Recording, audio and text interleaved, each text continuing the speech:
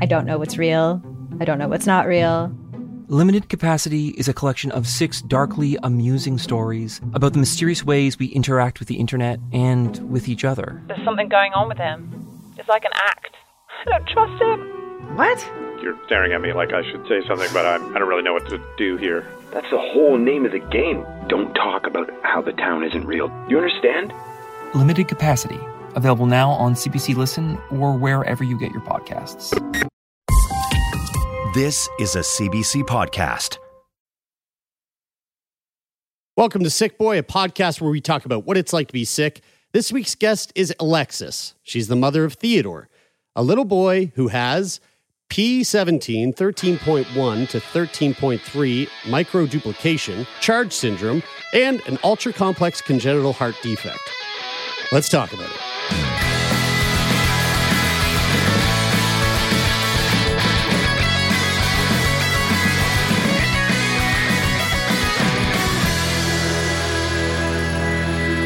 All right. Well, this is going to be a real treat. We are sitting down with our new friend Alexis, and we're going to be diving into the world of caregiving, which is something that we've been thinking about a lot lately. I think I mentioned this on a podcast recently, but we're working on a podcast right now with the Canadian Centre for Caregiving Excellence, and it's a show for them. It's their own podcast.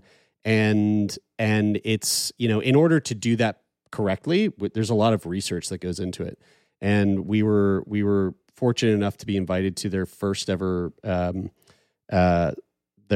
summit, their first ever conference. And it was a huge eye-opening opportunity for the three of us. It was awesome. Yeah, it really was. And also kind of sobering. Mm-hmm. Because the state of caregiving in this country is it's not what it should be, and there's a lot of work to be done. And so I look forward to kind of diving deeper into that project.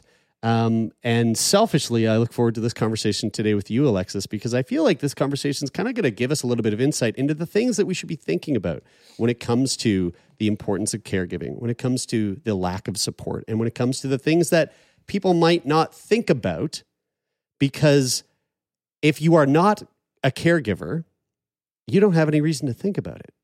But the very real reality for a lot of caregivers is that they too are in that position until they find themselves in a position where all of a sudden that shifts. And in your case, Alexis, a mother of two, that shift, I'm guessing, happened after the birth of one of your children.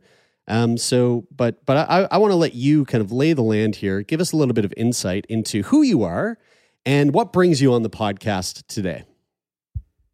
Cool. I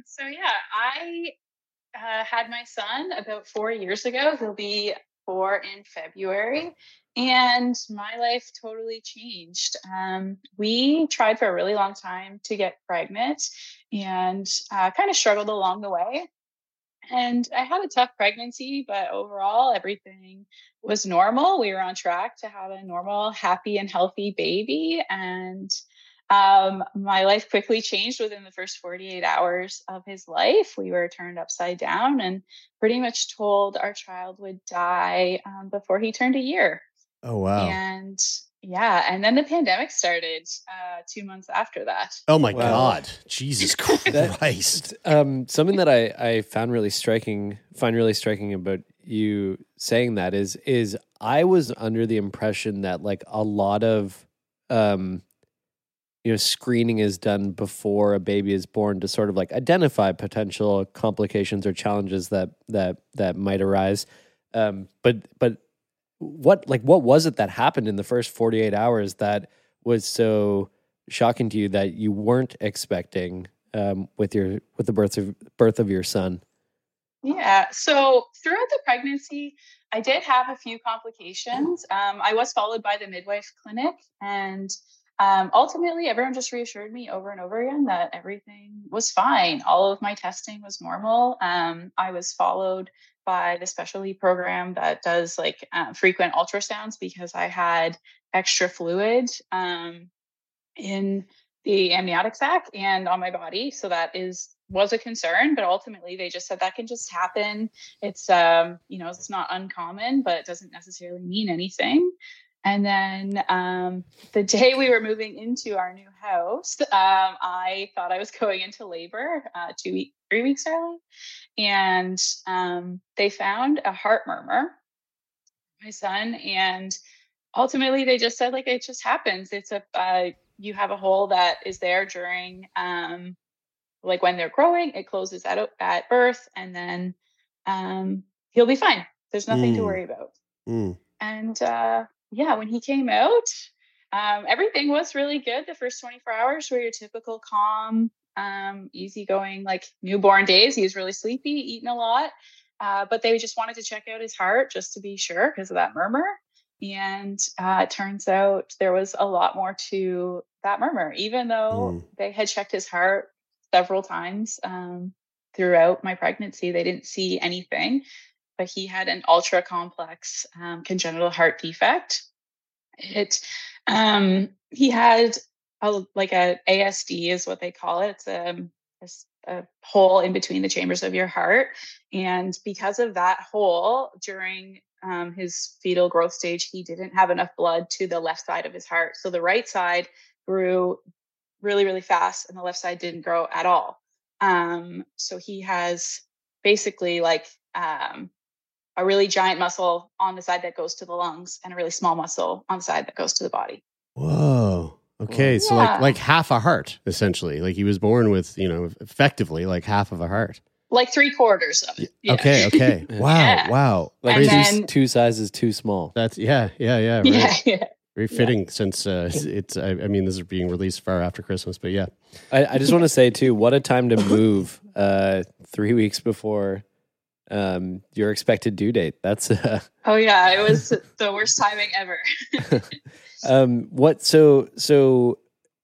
How did they tell you about this? Because it seems like such a stark contrast to that first 24 hours where things seem to be going well, and then they're like, oh, we're just going to take them off to do these tests, and then I imagine they come back and it totally changes. So everything was great.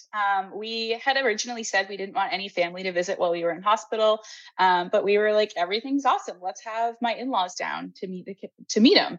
And we ended up texting them that morning to say, hey, we have to go for this thing called an echocardiogram. Didn't even know what it was. It'll be about an hour, but we'll meet you guys when you're at the hospital. We'll text you when we're done and you can come up and meet them. So we all went down. I got to hold him while they took me down in the wheelchair, and he just slept through the echo. And this starts to go on for a little bit longer. And at this point, we're in there for 3 hours. And my in-laws are just sitting at the Tim's at the hospital waiting for us. And we are starting to notice that there's something wrong. There's more people coming in the room, but nobody's really telling us what's up. Right. And the doctor finally comes in and she says, I'm going to do my own pictures and then I'll share with you guys what's going on. And then they take us to what I fondly call the bad news room. It's the room with the beige walls, and there's usually like some sailboats in a picture behind the couch that you're sitting in. Oh, fuck. Yeah. Yeah. The situation room is another way of putting it, I guess. Yeah. And she flips over a page, and I remember seeing 1 through 7 written down with each problem with his heart written on it. And I totally lost it. I was like, I can't really recall the conversation. Like, I just have trauma block on it. And they basically walked us through like a picture of his heart and all the things that were wrong with it. They discussed kind of the possibilities of the outcomes with us. They basically told us the first week is going to be pivotal in his life. It really was going to depend on what happened once his patent ductus arteriosus closes. He could potentially need emergency surgery and may or may not survive that. But if it closes and everything is fine, then we're good to go for a couple of years until he really needs to start like walking and crawling and using more energy. Wow. Whoa. Okay. Was that super disorienting in the sense that like, you were holding him and it seems so normal, and they take him off to do these pictures, and you think you're just going to be an hour and you're going to meet your family, but then all of a sudden they're telling you that like these pictures don't look the way that they should, but like you're looking at them and you, like by all other accounts, it looks normal. So the first time I saw my husband cry was on our wedding day.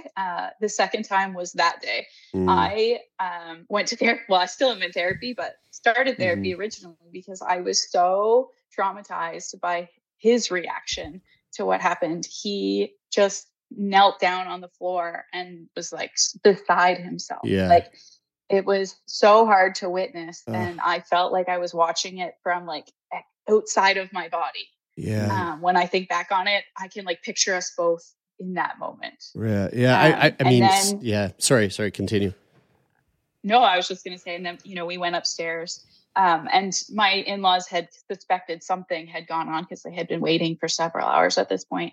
And I just remember seeing my husband collapse into his dad's arms and just say that, that he was that Theo, our son, was really sick.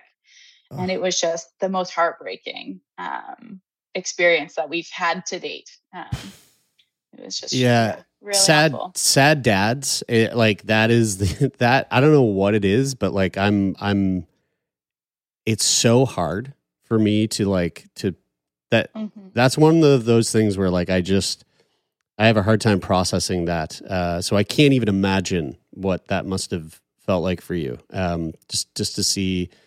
To see on top of that, you are also dealing with your own, emotions in that. And then to see this person that you that you hold so highly in your mind. And there's they're the epitome of strength and there's so much care there, but then to see them also so shattered while you're also trying to fucking deal with what's going on. And then not to mention like, in the midst of this, even though, a couple months down the road, in the midst of this, going through this global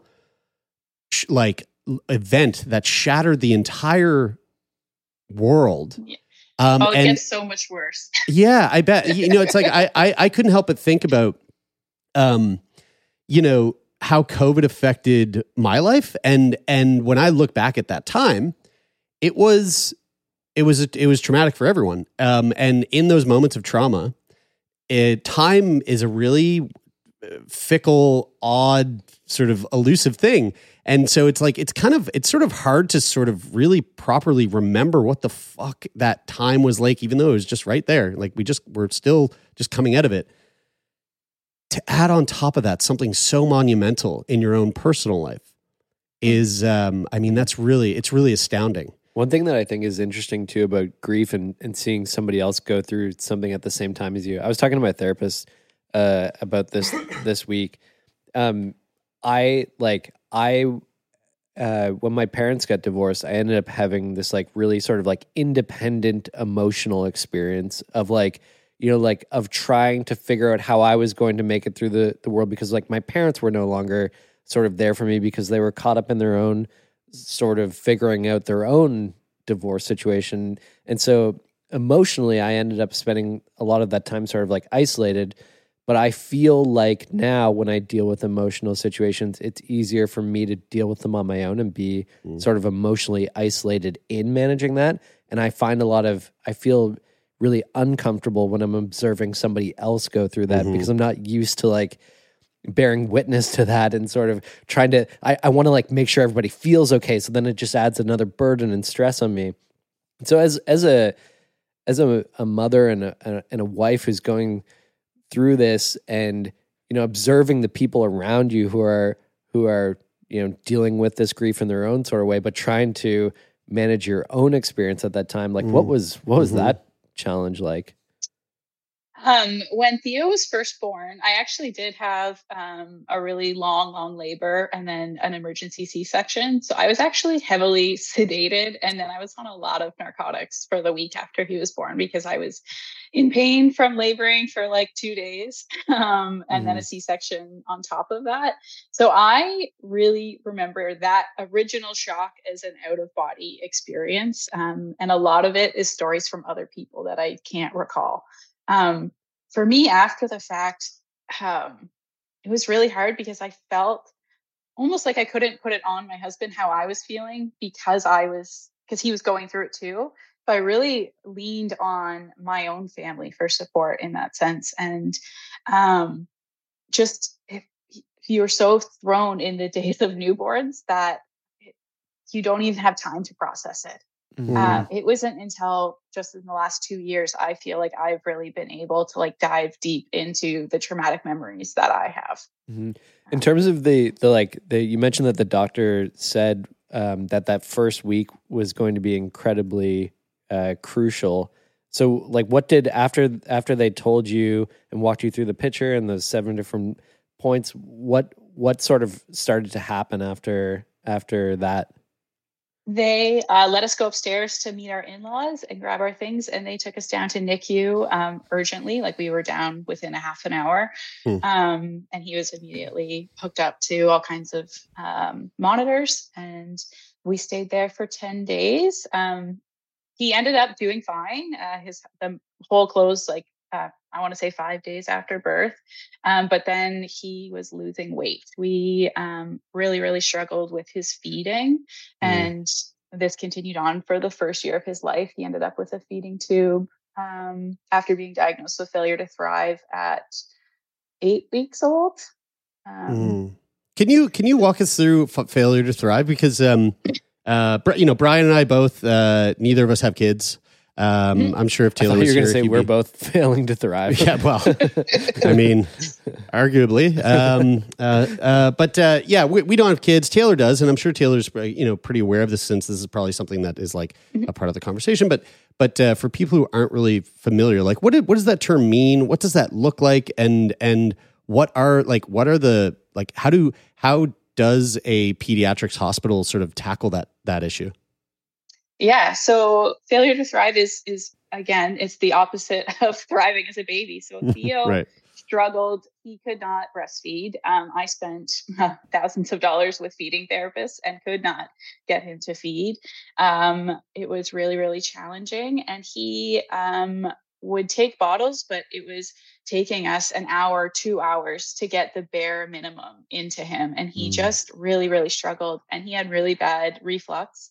And we later learned that he had a malformation in his throat that was trapping milk, and then it was going into his lungs. Oh, wow. But my God. He has a decreased pain sensation. So he wasn't coughing and he wasn't having the typical response. So we weren't seeing exactly what was happening in the early days. It wasn't until he was older. So around 6 to 8 weeks, I actually was taking him into the hospital for something else. The pandemic had just started. So my husband wasn't allowed to go with me. I was going in for an RSV needle. And I had noticed, I looked at the nurse, I said, he's lost weight. Like he's lost half a pound since last week when I last had him weighed at the doctor's office. And she looked at me, she's like, are you sure? Because that's not okay. And I was like, yeah, I'm positive. And she was like, okay, like go home, call the doctor, they'll get you in. And I felt very sneaky, and I just walked over to the cardiology office. Hell yeah. I was like, I'm not going home. Fuck that. That's right. I walked in and looked at reception. So I was like, I need to see the nurse right now. And Kim, she's my lifesaver. She came out of the office right away and had him assessed immediately. They had the doctor there. They thought that he was for sure in heart failure, that he was going to be admitted and need heart surgery right away. Just the way it worked out had nothing to do with his heart, and all to do with his ability to eat and his drive to eat. So within 2 days after that, we ended up admitted to hospital with failure to thrive. So Theo had been losing weight. He was lethargic. He was dehydrated, generally unwell. We went in through a merge, and that was when he got his first G tube. Which as a new mom is pretty horrific to experience. They basically put a tube in through his nose and down into his stomach and tape it to his face. Yeah. And then I had to learn a whole new way of feeding. I basically was pumping breast milk, and then they were having me add formula to the breast milk to increase the calories. And then I was having to put it into the G tube through a giant syringe and holding it above him for like 45 minutes. I had like one really jacked arm because I was constantly having to hold it over my head. Yeah. Did you have any like medical experience before this? I did actually. It's so funny looking back at my life. I feel like there's so many things that foreshadowed what was to come. I went to school for respiratory therapy and I worked at the Children's Hospital for 2 years and I really hated it. So now I don't do anything in the healthcare industry, but yeah, I did have quite a bit of experience going into it. Mm-hmm. Yeah, RTs, they know their shit. Mm-hmm. They're smarty pantses. I imagine that. I was curious about that because I imagine even if you do have some experience in that, the challenge or like the difficulty of sort of seeing your own child going through those situations, I imagine is quite different. Mm-hmm. There was lots of times that I wished I didn't know what they were talking about because I just felt like maybe if I didn't know, it wouldn't hurt so much. Like be so emotionally, like just so sad all the time because I just kind of knew what was coming. I knew what the outcomes were. I had seen other kids go through what my son was going through and I wanted to be oblivious. I'm really grateful for my background now because I have been a huge, huge advocate for Theo and he's thriving and doing amazing now. Yeah, I mean that like I totally understand the sort of like desire to be blissfully unaware of the harsh reality of a lot of the things that come with, you know, that side of the medical system and working so closely with peds and being like just understanding the language and the prognosis and the details that fall underneath all of that. But then again, you know, to your point, it's like what better advocate than someone who has a background in that area, right? Like, I mean, for myself growing up, like my mother was a nurse and God damn, like I'm pretty lucky to have had a nurse for a mother who advocated for me growing up because, you know, like even you might not see it this way, but even you saying that story of like mentioning that he's losing weight and the nurse saying, go home and call and then we'll take it from there. And you going, fuck that. I'm walking across the hall and I'm going to say something to someone who might not have like had, you know, any kind of background in the medical world or the medical field might have just heard that and went, yes, okay. You know, you are the nurse. You are telling me this. I listen to you. Whereas you're going, fuck, no. I'm walking over here. There's humans right here. I'm just going to talk to them. I know how this works. You know, you and my husband would have a great laugh over this because he knows I don't listen to a word that most of them say, and I challenge them on everything. Yeah. It drives him crazy. He's like, "Can you just take them at their word?" No, and don't ever change because again, like that is advocacy. That's, I mean, you know, as annoying as it might be for the professionals in the field.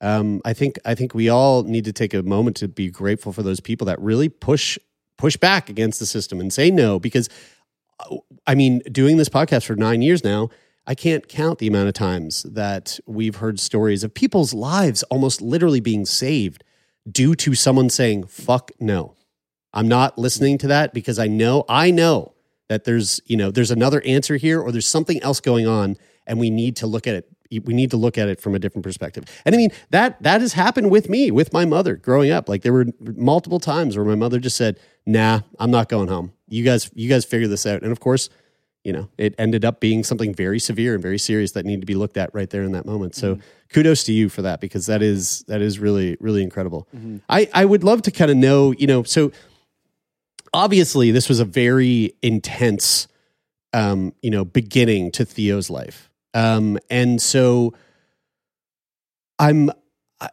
it seems like it's not just the heart, that's the issue. There's all these cascading things that have been popping up, since his birth.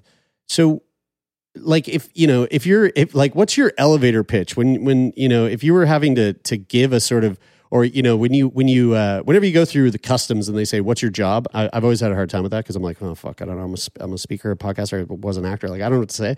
If you had to go through customs and they had to say, hey, what is Theodore's health status? What is he dealing with? How do you break that down for people? Like, what are the things that you say?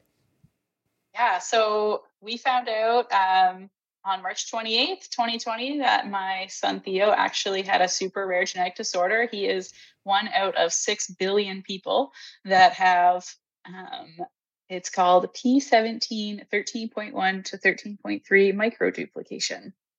And his is the largest out of the 12 known cases by 6,000 times. So it's. What the fuck?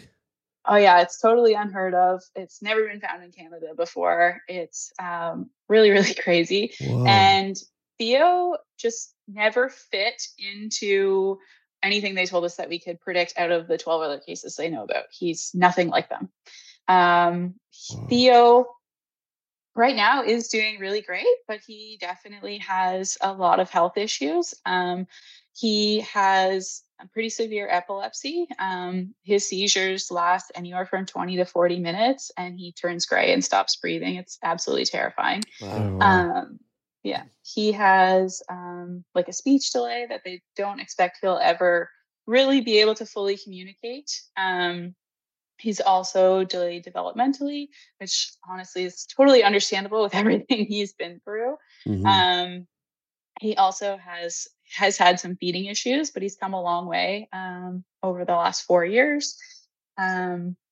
We see like 8 or 9 different specialists. He's got all kinds of stuff. He's got hearing issues, vision issues. We actually, this funny that we're talking about advocacy. I had been bugging them for like 2 years that I wanted to get a full genetic panel done. When they originally tested him at birth, it was just to see. They didn't think there would be anything. They did a microarray testing. I really wanted a full genome sequencing testing done, which tests for everything. Mm-hmm. And the only reason I got it was because I agreed to be in a study for something else completely. And we found out that Theo has charge syndrome, which isn't actually all that rare. But it's basically puts a bow tie on everything that Theo has experienced over his lifetime and gives us a name. Okay, Did you say charge syndrome, a disorder that affects many areas of the body. Charge is an abbreviation for several of the features common in the disorder: coloboma, heart defects, atresia cone. Oh my god. Growth retardation, can't say that anymore. Genital abnormalities and ear abnormalities. So this is blowing my mind right now. Can I just repeat it to you? Did you say P17 13.1 to 13.3 microduplication? Yeah. And is you that won't find much on Google for that? No, is that like a chromosome? Is that like something to do with the chromosome? So it is a chromosome disorder. Okay. There's no name for it because it's so rare. Our hospital is actually working on naming it after Theo. Oh, cool. Oh, that's very neat. Interesting. Of course, that's how diseases get named, right? Of course. Okay, so sorry. I feel like we're jumping all over the place, but just to like help me wrap my head around this, because I mean, God, this is so complex, and you're in the thick of it. I can't even imagine. But so charge syndrome is that sort of a catch-all name that this P17 13.1 to 13.3 microduplication can sort of fit under to give it a more... No, it's completely separate. So they're saying that he was struck by lightning 3 times between his duplication, charge syndrome, and the heart defect. Were all 3 separate bad things that happened. No. Wow. Oh my God. Whoa. Oh my goodness. Okay. Yeah. Holy smokes. And charge syndrome is a genetic condition as well. It affects, I can't remember the name of it, but a specific gene that they look for in it. But Theo's charge syndrome is considered relatively mild compared to what it could have been. Wow. And I was curious about this. Is Theo's sister older or younger? Aubrey is younger. She just turned 2. Okay. Yeah. And what was it like? So Theo was your first child, and then you had Aubrey a couple years later. What was it like? Did you know that you always wanted to have multiple children? Yes. Yeah. Did you have any thoughts or reservations getting pregnant the second time? Oh, it was totally an accident. Mhm. we were not prepared or ready one bit to have a second child. Mhm. And they actually originally they had told us it was like a 0.01% chance that our next child could have what Theo had. And then at our 20-week ultrasound, they said, "Oh, it looks like she might also have a heart condition." And No. we were like, "Are Oh my you God. kidding me?" Anyways, she didn't. And she's fine and very happy and healthy. Thank God. But they gave us quite the scare. Wow. Yeah. No And doubt. we will not be having any more children. We are done. Got it. When you have a child with multiple diagnoses like these, what does I'm imagining like looking at like Taylor's daughter and sort of like what their plans are for, you know, like sending her to school and like the way that she will grow up and the life that she'll sort of live. I'm guessing, and like Jared said, we don't have children ourselves, but I'm guessing like you sort of have this idea in your head that's sort of like in this narrow lane of like what their experience might be like based on like where you think they're going to go to school and what their interests might be and all these sort of things. But I'm guessing that changes quite a bit when you have a child that's diagnosed with things like this. So can you tell us a bit about like what that experience is like? So that was actually kind of part of the grieving process for us because, you know, we had envisioned that we were going to put Theo in hockey one day. My husband used to be a hockey superstar, and that was like something he was so looking forward to having a son for. And then we learned that that will likely never be possible. But it goes even beyond that, to the point that like my parents still have an RESP that they put money into because they still hope Theo's going to go to university one day. It's really hard to let go of that hope for what they're going to become. And we've really had to change our expectation on that. It's like as simple as like, I don't even know if I want to send Theo to school because he's nonverbal, and children that are disabled and nonverbal are the most likely to be abused in physically, emotionally, sexually. And I am terrified of that. So I don't know that I will send him unless he suddenly develops the ability to share more with me. We really don't get to look forward to a lot of things with Theo. It's really hard for him to travel. He can't play sports. He can't follow instructions well. So he doesn't get to go to gymnastics like his sister does. And that is really, really hard. But there are programs out there that have been really great for us. We actually are going on our Make-A-Wish trip in February. No way. Theo wished to meet Elsa at her castle in Florida. Wow. Heading to Disney World. He at the age of 3 loves pretty girls, and Elsa is like right up there for him. She's pretty. She's very pretty. I love that. I mean, can you tell us a little bit more about Theo? Like, because one of the things that I know you had mentioned was like, you have Theo, and you're basically told, all right, it's pretty likely that this little guy isn't going to make it to 1 year. And now we're 4 years in, and you're, at 4 years old, even with a severely, disabled child that can't necessarily communicate, there are these things that you are learning and seeing and like, as he develops. So tell us about Theo. Like what is Theo like right now? What is Theo's day to day? And what does your guys' relationship look like with the way that you interact with Theo that likely is very different from like, maybe someone who is a parent of a child who isn't living with a disability? Yeah. Theo is seriously the happiest kid. And it is mind blowing to me. Like he's happier than neurotypical kids are. He always has a smile on his face. He's always laughing. He loves to be tickled and asks to be tickled like 100 times a day. And he is very obsessive about things. We do think that he will eventually get an OCD diagnosis, but he is obsessed with certain toys. So he picks a toy in the morning and that is like his thing. And you're not taking that away from him for the rest of the day. And he'll probably go to bed with it at night.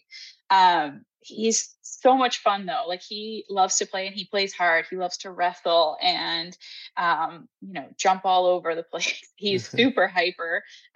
He is really sensory seeking. And so we have like this, I call it a giant salad bowl. It's like this huge, huge bowl he sits in and we just spin him in it for like half an hour every day. And he just laughs the whole time. He's so happy. He doesn't really have an in-between. He's either like 10 out of 10 happy or like 1 out of 10 happy. There's no real in-between. Things change for us kind of at a drop of a hat. So just yesterday, he woke up at 5:30 barfing. We had sedation the day before, so sometimes that happens. And he just ended up just being sick all day. But when he's sick, it's like the worst, and he's in a super foul mood, and there's nothing that you can do that can make him happy. And that is our biggest struggle, because he has to go to the hospital a lot. It's definitely slowed down the number of appointments that we have. We used to go once or twice a week for the first 2.5 years of his life. Now it's more like once or twice a month.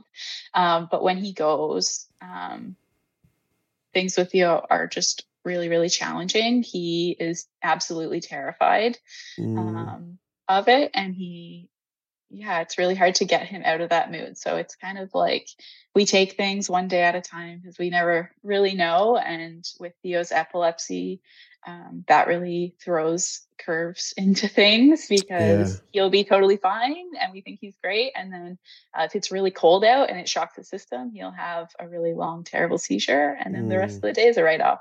Are there typical triggers for his seizures? Like you just said, if it's really cold outside, is a temperature a thing?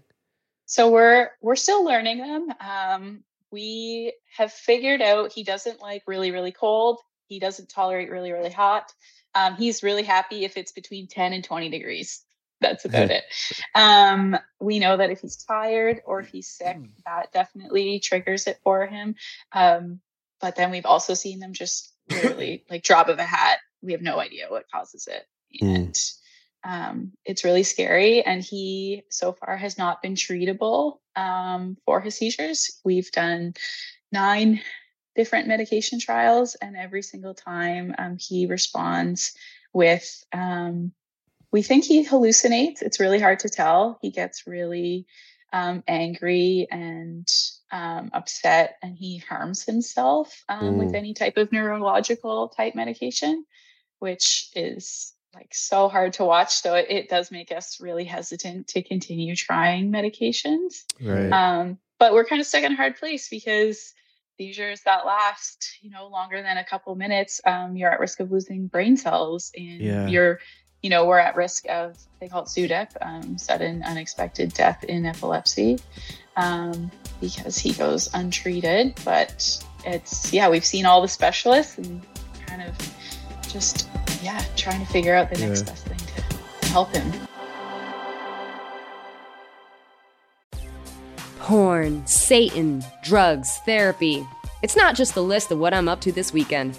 I'm comedian Kiki Anderson, and those are just a handful of the taboo topics I've poked and prodded at so far on my podcast, Indecent, the show where we peel at the wallpaper of polite society.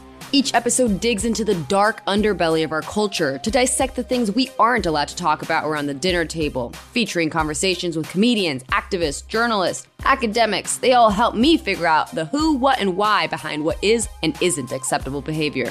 Indecent with Kiki Anderson, where NSFW meets LMAO. Mwah. One of the things that we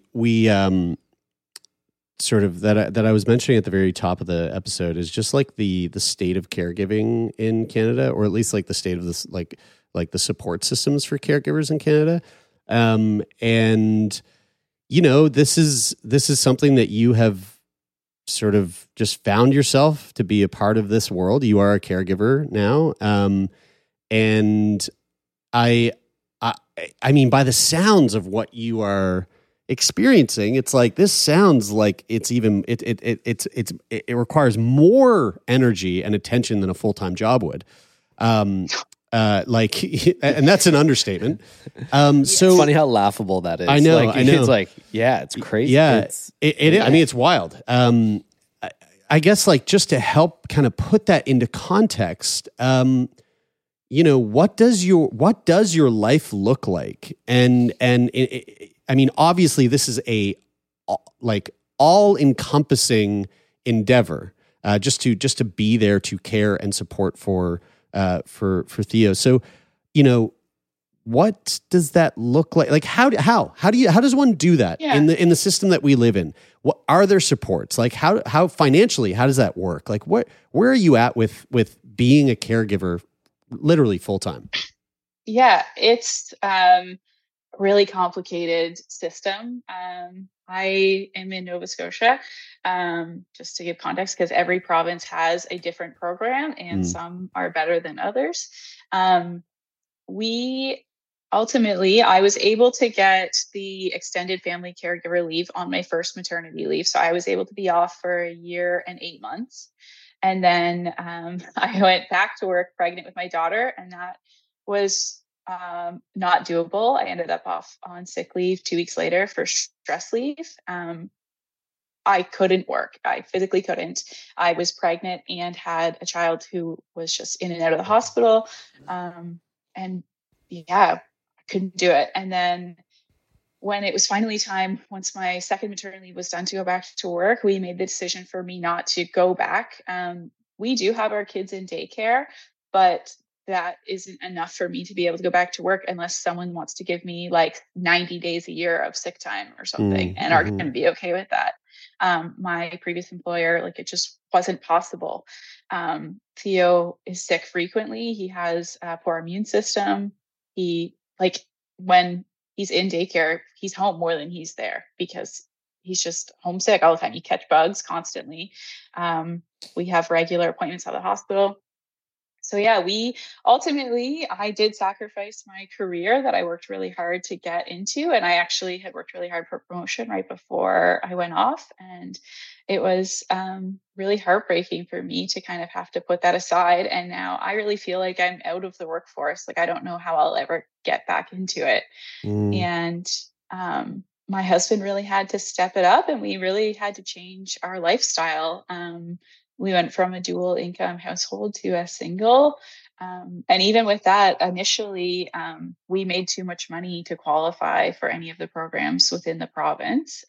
If you make more than $90,000 a year, I believe after taxes, you don't qualify. But that doesn't necessarily mean all of a sudden you can afford respite care and all of the therapy and things that are required. Like, we owned a house and 2 cars before we ever had kids. Those payments didn't just disappear because all of a sudden we had a more expensive child than we anticipated. But now we do qualify for this program, and that has been really helpful for us. We have a childcare provider, Amber. She's a lifesaver. She's like my adopted daughter. She's not that much younger than me, but she has created and fostered just this really incredible relationship with Theo. She's with him 5 days a week now. We do get help from her for 2 or 3 hours through Monday through Friday. And it's really, really great to just see him have built another relationship with another adult that he's able to really count on. It's just really beautiful to see the connection they have. And it's so helpful for me. I don't necessarily get to take a break during that time, but I get to be a little bit less hands-on. Yeah, sure. And I can cook dinner while she entertains, and that's super helpful. It this makes me think of a conversation that we had yesterday on an episode that will be coming out probably around when this comes out, with a gentleman from Every Canadian Counts, which is a group that's advocating for national disability insurance program, similar to what they have in Australia. And during that conversation, we were talking about children with developmental disabilities and how they grow up. And I mentioned to him that in working with folks who have developmental disabilities, teaching yoga, I found that a really big milestone for families is that time when those kids will leave the school system. So there's quite a bit of support when you're younger, but then, you know, when you get to that age when you're no longer in school, then a lot of those supports sort of end. And then you get into the point in families' lives when you know, parents are starting to age and get to that point where, you know, they have to sort of confront their own mortality and think about what might happen for their children after they're gone. Have you thought much about what the future looks like in terms of that? Yeah, it's we're kind of in a unique situation where Theo's heart is still not great. He will need another surgery, but where he has poor growth, he's extremely short. So he is getting wider but not taller as he ages, and he's putting on muscle but not at the rate they expect. They don't necessarily think he'll make it to adulthood, so we are still kind of battling with that. You know, we talk all the time about, you know, the fact that he'll probably live with us for the rest of his life, but we don't know how long that life will be. And yeah, it's tough because we go back and forth over, you know, when he was originally 1 and then even 2 and even up until recently, we felt that there was an end date to this coming. And while absolutely heartbreaking, there was this feeling of like, eventually he'll stop suffering and this won't continue.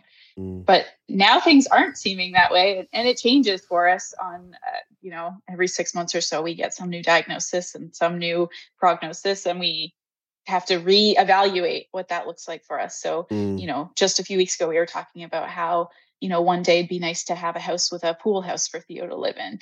And then the next day we're talking about like, well, what if that doesn't happen? What does that look like? Because I'm not sure if you would feel comfortable talking about this. But I imagine that if I was in your shoes and I had a child like this, that a thought that might creep into my head from time to time was like, oh, maybe, you know, if my child's suffering ends, maybe I'll be able to get my life back too.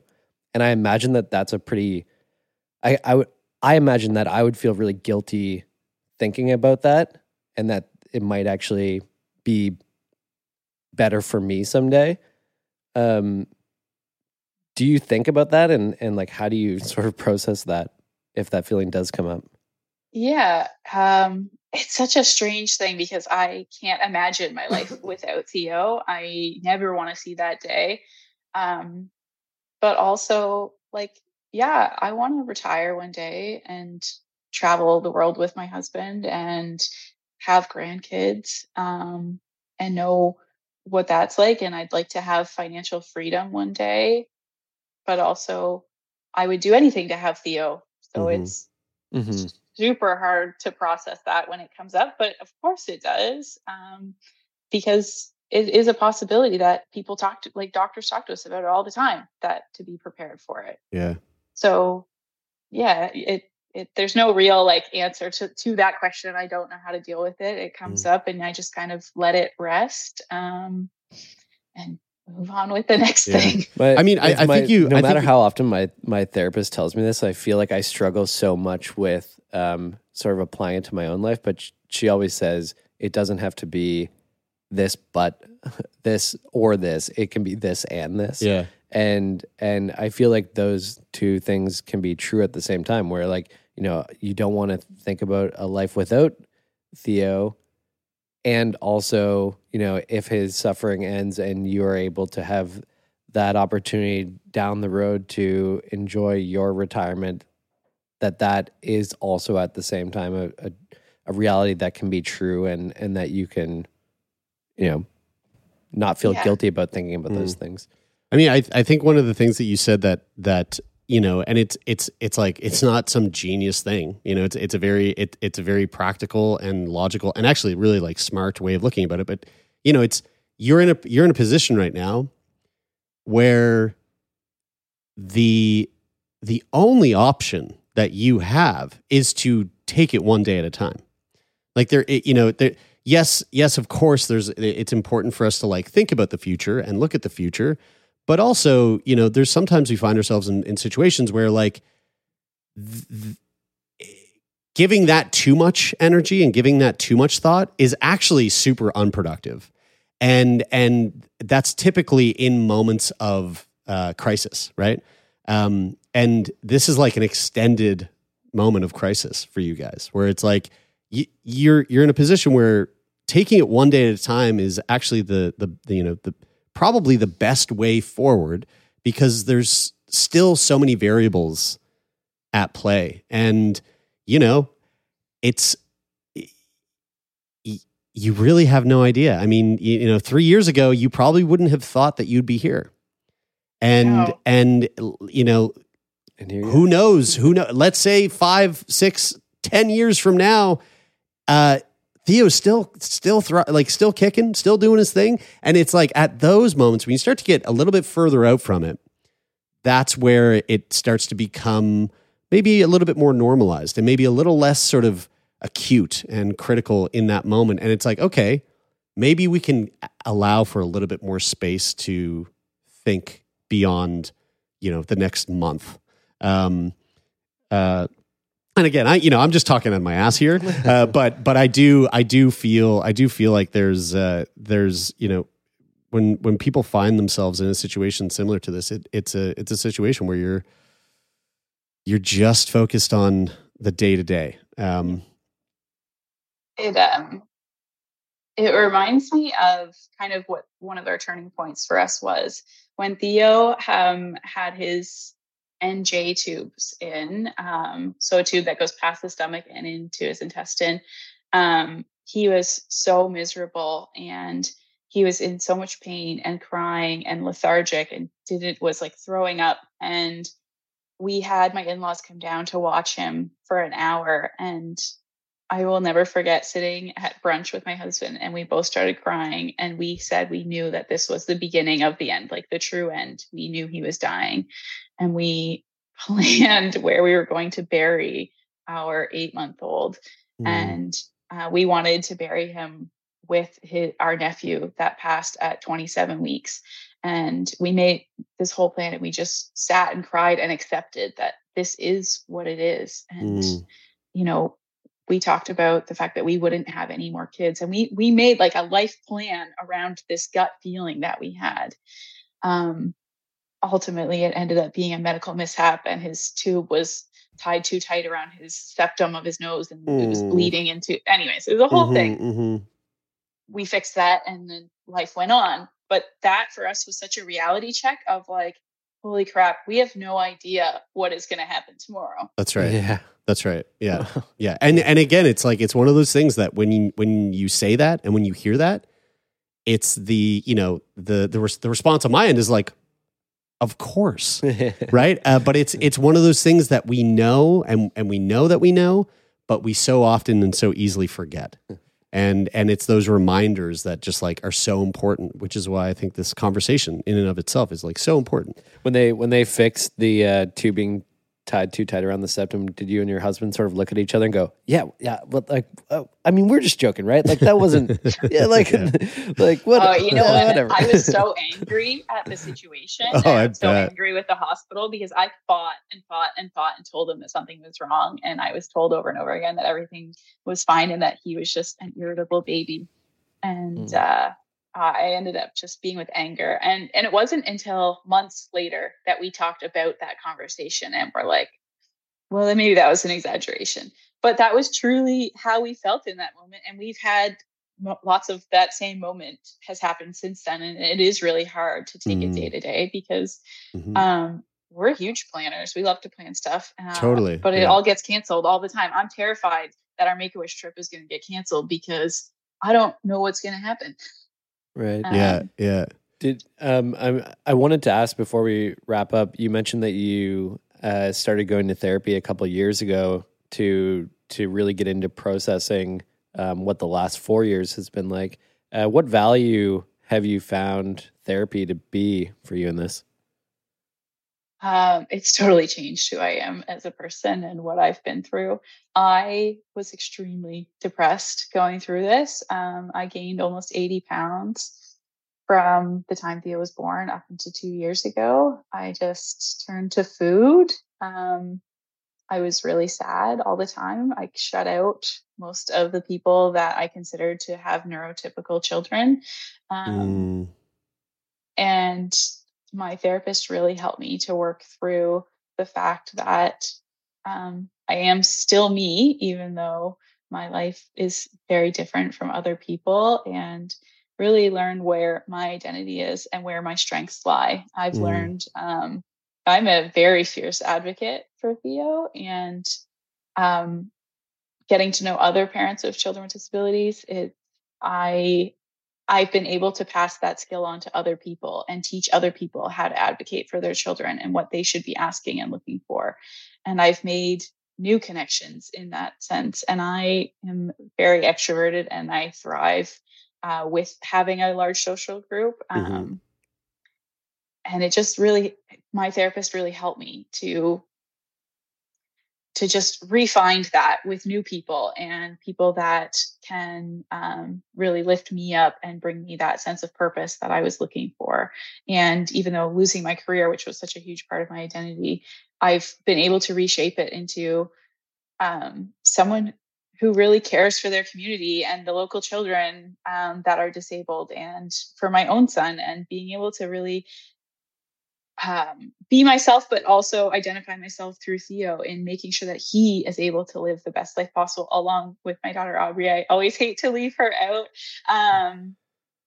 because that does happen. Unfortunately, Theo really does take the spotlight, but I just work really hard to make sure that those two people who are the most important in my life have everything that they need and are happy and able to thrive. And Theo, I truly believe, is alive to this day because of the amount of effort and advocacy and work that I've done for myself and with him.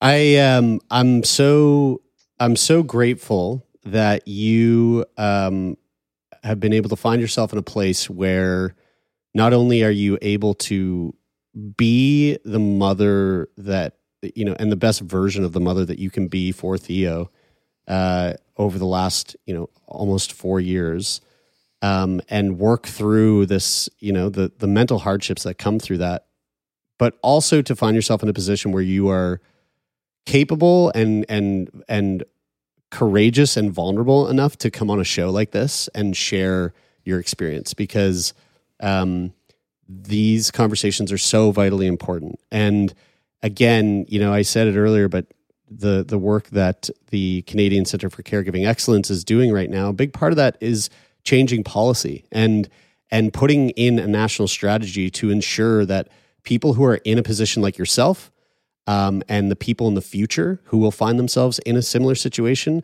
have the supports that they need. And it's this type of dialogue and these types of stories to be shared that are so important to ensure that we see that as a future ahead of us. So I just want to thank you for taking time and for being willing to take this time out of your day to talk about this and be open about this with two complete strangers on the internet, because it really is meaningful. Yeah, I really appreciate you saying all that. It is so isolating what I've been through. And that was one of the biggest struggles in the very beginning, was that I didn't know anybody who had ever been through what I've been through. And it was, I turned inward. There was nothing out there for me at the time that I thought. Turns out there is a lot. You just have to go looking for it. Yeah. But yeah, I'm happy to share my story with anyone who's really willing to listen, because I just want other moms and dads to know that, we're going through it too. Mm-hmm. Alexis, Theo might be 1 in a billion or 1 in 6 billion, whatever you said, but you're also 1 in 6 billion too. Yeah. You're amazing. Thank you. I really appreciate that. Thank you. Oh, Alexa, stop. Shush. See, God damn it. Damn, fuck. You guys must have Google Home. We had to rename our Alexa. Her name is, something else. Don't say it. Yeah. Alexis, thank you so much. This has been a real treat. Yeah, thank you.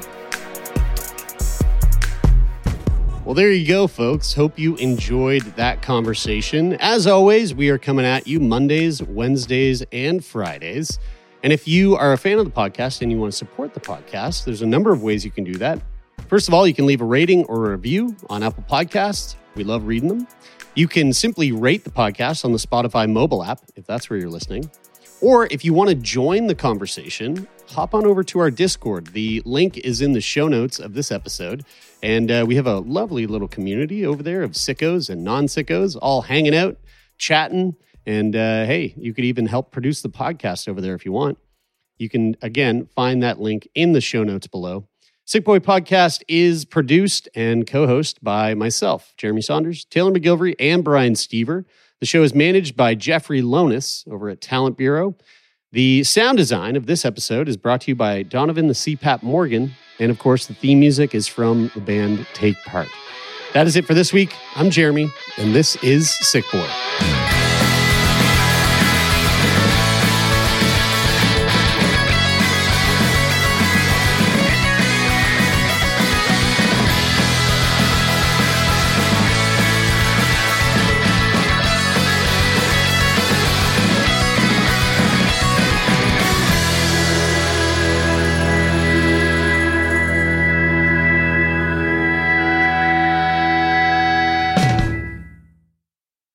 For more CBC podcasts, go to cbc.ca/podcasts.